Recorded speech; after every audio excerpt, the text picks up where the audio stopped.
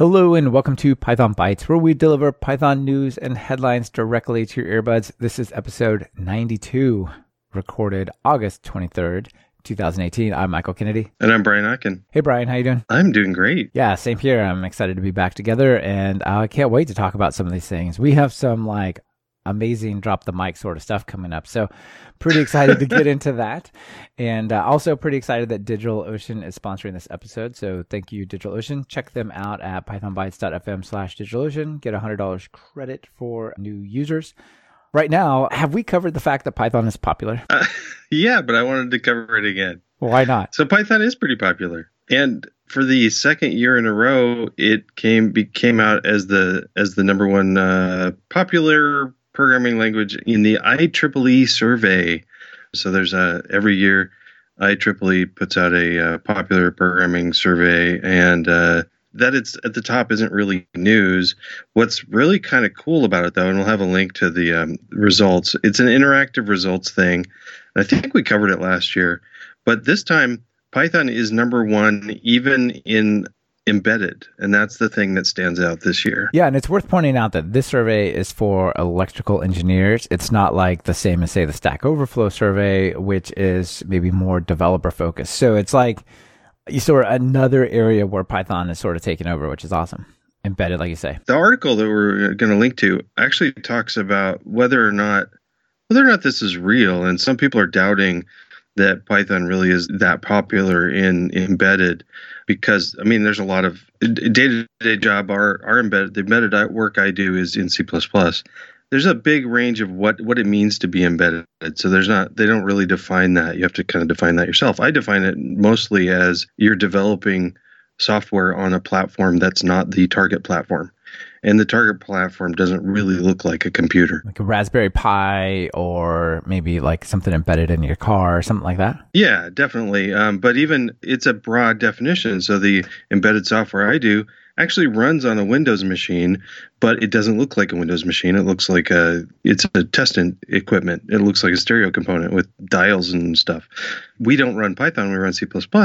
However, like you said, like Raspberry Pi, I think there's been a big push lately.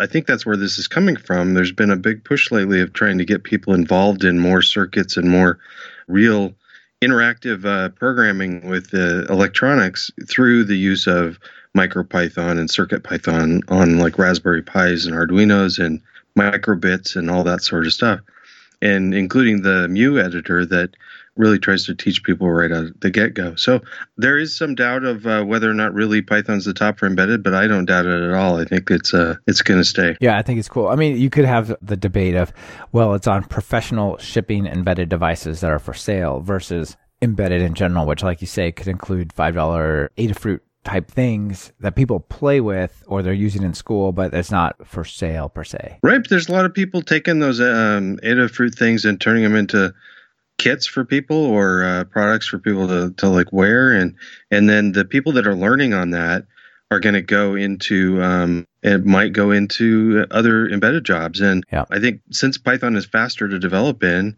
there's a big incentive, I think, for people to use a higher level language in embedded if they can, even in a production level. Yeah, and if they are, it's got to be Python, right? Like what else would it be? Right. Yeah, maybe JavaScript, but that's a little shaky.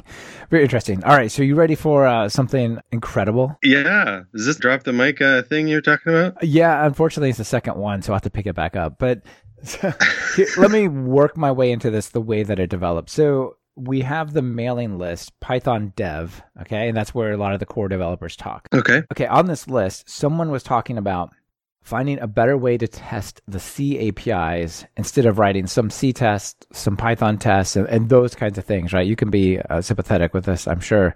And they were saying, look, we need to test the C code inside C Python. And one way to do this maybe we could use something like Cython. And we talked previously about how Cython lets you pretty easily integrate with C and Python at the same time. So there was some debate saying, it might be a good idea, it might not be a good idea. Like on one hand, Cython is changing a lot. It's a pretty big dependency to take as part of the core development component of Python itself, things like that. But then something pretty incredible came along here. And I don't know how far along this is or whatever, but this guy named Yuri steps in and drops a bit of a bombshell. And he says, hey, you guys, this Python thing is kind of cool, and I don't know if you want to do it, but over at Dropbox, we're working on a new compiler for Python called MyPyC. And it just says, well, this MyPyC will compile type annotated Python to optimized C code, which ultimately compiles to machine instructions. That's pretty cool. How about that? So it's like Python, right? And we've seen that where Python can make things like 20 or 50 times faster in certain circumstances because it's compiled. Really interesting stuff there. But the problem with Python is it's a superset of Python. You have like these CDEF, and like you basically write in a separate language that if you squint, you're like, wait a minute, is that Python? No. There's a lot of weird other stuff going on around here. This is not Python, but it's Python-like. And it doesn't even use the same type annotations because it sort of predated that. So Python is good, but it has like this, you got to write in Python, not Python. This MyPyC thing they're talking about, this is straight Python 3.6 code.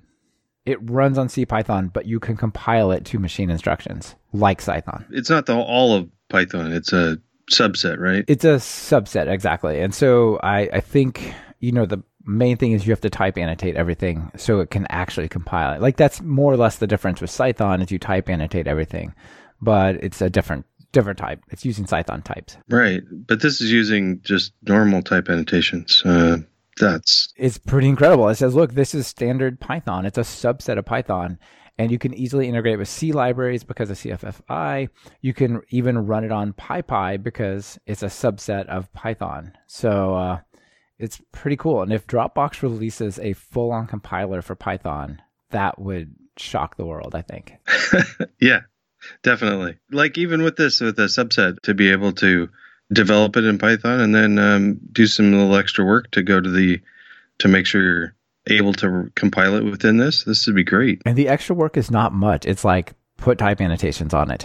So maybe you have like 3 or 4 functions that you call that are like really called frequently, or really a major portion of your time is spent there. And if you wrote it in like C, it would be way faster. Well, if you just put type annotations on it, you could probably hit it with this thing. So pretty interesting little thread that got picked up there. We'll have to watch this and update people if we see any more progress. Yeah, what I did not see is here's a link to the Git repo or here's the announcement or anything like that. So we'll have to see if anything comes from it. But I think it's really interesting, that we've sort of gotten to this place, because from my understanding is Guido is not a huge fan of compiling Python code and didn't see a need for this, but he must be involved in this because it's from Dropbox and the main work he's doing at Dropbox is on MyPy, and it's all about this. So I suspect he's involved somehow, but I have no confirmation of that. Yeah. Okay, cool. Boom, mic drop. Okay, I'll pick it back up. No. Let's talk about Netflix. They are doing such cool stuff with Python. Yeah, so it's Python and more. So there's a kind of a really cool article called Beyond Interactive Notebook Innovation at Netflix. And as we've all known, Jupyter notebooks have, and using the Jupyter system has kind of revolutionized a lot of data analysis and machine learning and quite a bit of that interacting with data environment. And that's true at Netflix as well. And that's what kind of this article is talking about, is a lot of the cool things that they've done. And it's over the last few years, they've seen a larger and larger growth. And they've also said, basically, this is our supplied data chain. So I never really thought about all the different types of people that interact with data, but they have a little like diagram. They listed like 9 or 10 different job roles that interact with data a little bit differently, but they're all interacting with it. Like, data experts or data analysts or algorithm engineers or data scientists. There's all these different things, and I'm not quite sure what they all do different, but they're all interacting with these huge data sets. And in their effort to use notebooks and Jupyter to kind of streamline and make things easier for people, in the process, they've came up with some really cool extra projects that they've open sourced or developing in the open. And one of them is, I'm going to run through a few of them. One of them is called Interact, and it's an alternative user interface that has some cool things like inline cell toolbars and drag and drop cells. I didn't know that you couldn't do that in Jupyter, but that's neat. And a built-in data explorer. And then if you've got a Jupyter notebook all set up with some data, well, wouldn't it be cool if you could have some of your states parameterized so you can run the whole notebook in with different parameters? This is almost like making a notebook like a function you can call and pass it inputs and get outputs. Exactly. And that's what Papermill is partly. So there's a project called Papermill that parameterizes notebooks. And then it also does things like if you've parameterized a bunch, you can analyze the different set of parameterized runs and do some analysis on the set. And then there's it's kind of making a notebook kind of like you said, like a function that you can call. And then if you're using that and you want to share it with other people with the data and with the results, they've put together a thing called Commuter that lets people share them with each other. And then also scheduling. So there's a separate article that's attached at the end about how if you've got this function with different parameters and stuff, maybe you want to test different live data, so you want to schedule it regularly or different times. They've got a notebook scheduling system in place. So all of this is it's not like a super easy thing to jump into, but they're trying to make it easier for people. And this is actually some pretty neat things that they've shared with everybody. This is incredible. And if you look at this big infrastructure diagram they have, it's just this entire architecture and cloud platform for running their style of executable notebooks using this new UI on containers you can configure and schedule. It's really crazy. And you can even come down and say, I'd like to run on some container with 4 CPUs and 30 gigs of RAM. Go. Right? That's crazy. It's kind of amazing. I'm trying to start exploring a little bit more of what people are doing with Jupyter notebooks and other parts of the Jupyter system, because it is sort of opening up a lot of different data analysis into the open, which is neat. Yeah, that is really cool. Something else I just see in here, and I don't know quite where this shows up, but in that same organization that released all of these projects on GitHub, they're grouped into a bunch of projects under an org in the GitHub org style. There's a thing called VDOM for Python. What does it say? It says a virtual HTML DOM for Python, which is pretty interesting for creating basically HTML and whatnot, like divs and paragraphs and stuff. So that's also in here somewhere for whatever people want to do with that. Interesting. Yeah. So I feel like this one is massive too. Like this is a really major thing. And, organizations that depend on this notebook style, like this could really be a big deal. And I like that they split it out into different projects. Like the parameterization idea is powerful, and maybe you can use that by itself. And if you don't quite like the user interface, and so they've got the interact there that you can use that instead. These are cool that they've split them out a bit. I don't know how much they're tied together. I expect things like Titus and Commuter might depend on other pieces more than others, but it's neat. It's really neat. So another thing that is pretty cool that I want to talk about is DigitalOcean. And I've told you a bunch of things about it last time we talked about projects, and that's pretty awesome. Brian, you've heard of Heroku, right? Yeah. Do you know what Doku is? Doku? I think it's Doku, actually. No, I don't. So Doku is apparently a miniature Heroku powered by Docker. So if you want to have your own Heroku, you can spin up a Linux machine or machines and install this thing called Doku and then treat it like Heroku for deploying and managing your code. Oh, that's neat. That's neat. So over at DigitalOcean, they have a one-click deploy for creating Doku servers. So you just go over there, create a new droplet, and you just choose, I want a Doku thing all set up. Click. Boom. You're ready to make your own little version of Heroku. Wow. That's really cool. Yeah, it's really cool. So they have all these cool like one-click things to create different types of environments. And I just thought I'd highlight this Doku one because I know people use Heroku a lot. And if you want some flexibility, this is a really awesome way to do it. So anyway, check them out at pythonbytes.fm/DigitalOcean. Get $100 credit if you're a new user to play with Doku or whatever else you want to play with. All right, so remember a while ago we talked about running a Python script as a systemd service. Yes, that was a while ago. It was quite a while ago. I'll link to that when we talked about that as well, that episode. But the idea was I would like to take some Python code and make it, turn on when I boot my Linux system.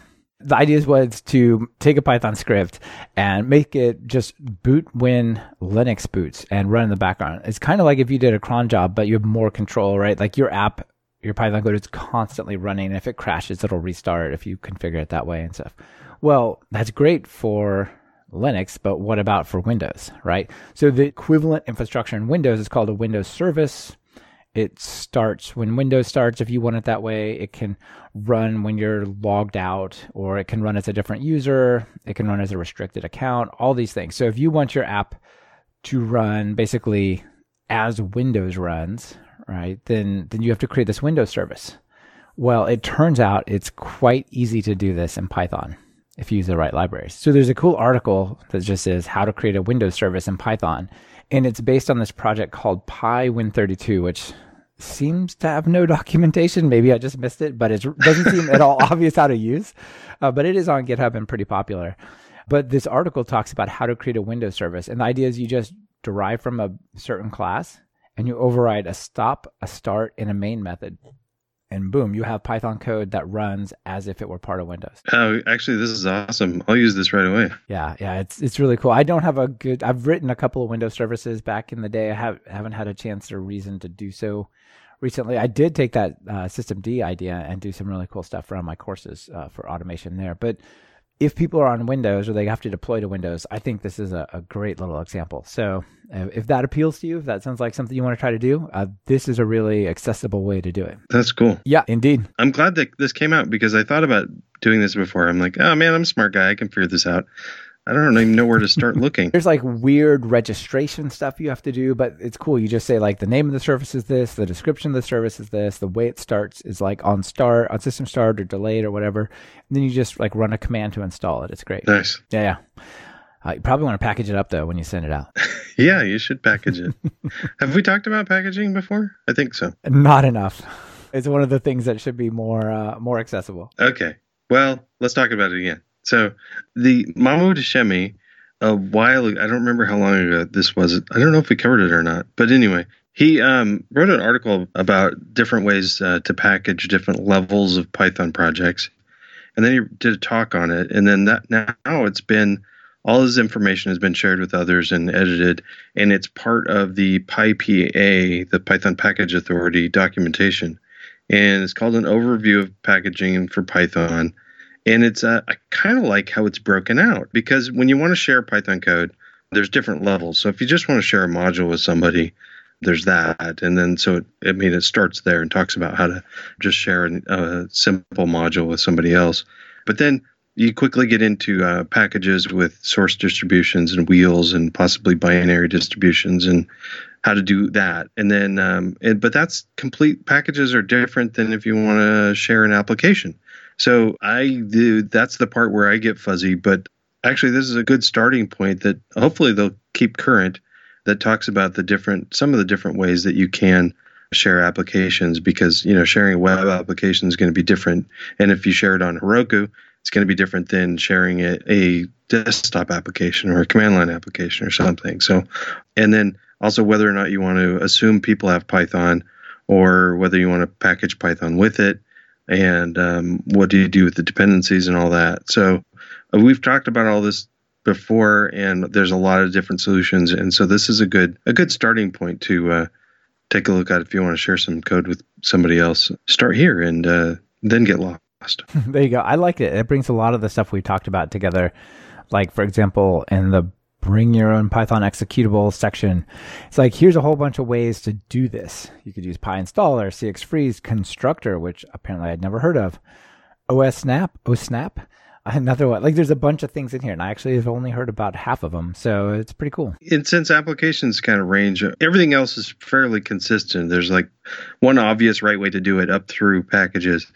And then it's with applications where it starts going off and feathering out into different solutions.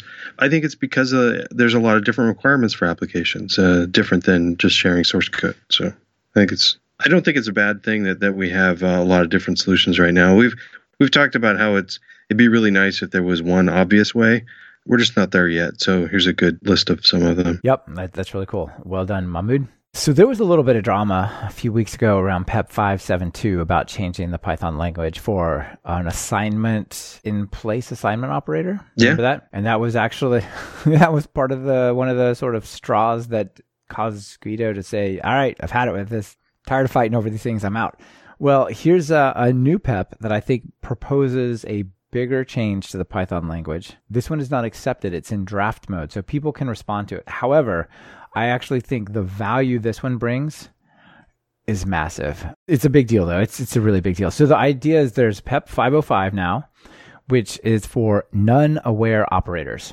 And the idea is there are several languages that have proven there's some nice design patterns or language patterns that short circuit working with none or null or whatever it is in Swift. I forgot about what they call it there, but nothing, right? So there's basically two ways in which you work with this. One of these are called null coalescing operators, which lets you substitute a value if you have a none object.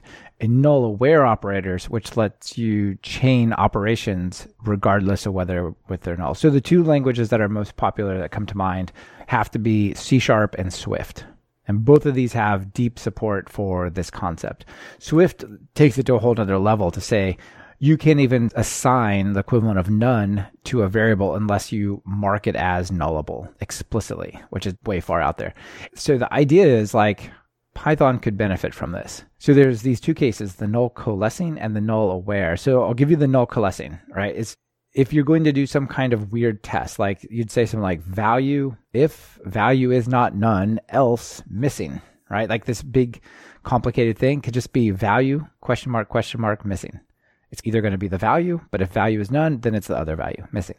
What do you think of that, Brian? I'm still on the fence. Okay, this one to me actually doesn't offer a huge amount of value. It's okay. The next one to me is like pretty killer, more with the fluent style of calling functions chained together. So the null aware member access operator, it's the same basic PEP and the same basic structure, but it's used in a different case. It lets you chain these fluent interfaces together without testing for none. So suppose I have a user, the user has orders. The orders you can call a first operation, but if there's no orders, then it returns none. But if it does return one, the order has a name, right? So you would say like, if user is none, return none. User.orders.first.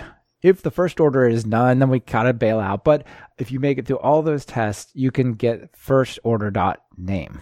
So that's a lot of code to be spoken over the air, but you would now, with this new proposal, say user :orders.first?name, and it would mean exactly the same thing. Okay. If you look at those two lines of code on digital paper, the amount of space on one and the other is ridiculous, right? Yeah. Sorry, I didn't mean to cut you off. First reading of the none-aware operators, I was thinking it's just going to make the language more complicated to teach because when you're reading it, it isn't obvious what these things are doing. However, it does make the language smaller in that you can be more expressive in less code, and that's a good thing. I think it would make people more willing to effectively test for none when it could be none without cluttering the code, right? Like these two examples I gave you, it's like 8 lines versus 1 line. You're willing to just go, oh, I just think it's there. We'll just go through it. And then you'll get none type does not have attribute such and such, right? Whatever the attribute is, right? You get that error it's one of the most common errors in Python. But if you just put the question marks in there, that totally goes away. That's the thing where if you don't think you need that problem, just think about how many times you see that. Like, none does not have the index operator. Yes, exactly. Okay. Exactly. and this basically provides a much nicer way to deal with it. So my vote is for this feature, especially the null aware member access. Yeah. But I would be okay if Python never had it. But I do think the languages that do have it really make pretty good use of it. So it's in draft mode. People can give feedback before some sort of battle erupts over it. Yeah. I think it's good. Yeah, I do too. Cool. It'll let you have a second edition or third edition of your testing book, right? Because there's probably somewhere you got to put a question mark in there. You're just adding work for me. Thanks. Anyway, it's something for people to check out. Quite good. I don't have anything extra to share with the folks. You, Brian? I've got a couple things. I just noticed the other day that the PyCascades that's going to be in February 23rd and 24th of 2019, and it's going to be in Seattle this time. It's the call for proposals is now open. Oh, that's sweet. You got a long time, too. You got it now through October 21st to get in your proposal. Oh, I'm super excited about that. The inaugural PyCascades in Vancouver, BC last year was excellent, and I'm really glad I went. It's was much smaller, and it was a really intimate event. You got to meet a lot of the people who were there, and I'm looking forward to have it in Seattle. And then it's coming to Portland next year, so that'll be even better. I'll try to go, and I'll also try to submit something. That'll be good. The other thing I wanted to highlight is I just wanted to brag because I got a Test and Code episode out a week or so ago that was with David Heinemeier Hansson, and it really went well. And he's not a Python person, but it's interesting information. So that was fun. All right. So for people who don't know who David Heinemeier Hansson is, what's his claim to fame? Well, he's got lots, but he's the guy that made up Ruby on Rails, and he's one of the co-founders of Basecamp. Yeah, just that. So that's pretty awesome. Yeah, it's really cool that he was on your show, and I'm looking forward to checking that out myself. It's definitely applicable to Python people as well, because we talk about language agnostic things like just testing and stuff like that. Very cool. Well, thanks for the call out on PyCascades. Sure, I'll call it PyCascades, but I also I was catching up on your podcast, Talk Python, and it was they had a couple episodes that were people that learned Python after didn't get degree like CS degrees and learned Python later, or programming later. And just the whole concept of that and listening to everybody's stories was very interesting. I like those. Yeah, thank you. I did a 2-part series on that. And I think it really connected to a lot of people because so many people find their way into our world of programming in Python without going through the traditional CS degree path. And I think it's just an example of a lot of people doing really great in alternate ways in. So yeah, very cool. Well, good talking to you, and we'll talk next week. Yep, you as well. Catch you later. Bye, everyone. Thank you for listening to Python Bytes. Follow the show on Twitter via @PythonBytes. That's Python Bytes as in BYTES. And get the full show notes at pythonbytes.fm. If you have a news item you want featured, just visit pythonbytes.fm and send it our way. We're always on the lookout for sharing something cool. On behalf of myself and Brian Ocken, this is Michael Kennedy. Thank you for listening and sharing this podcast with your friends and colleagues.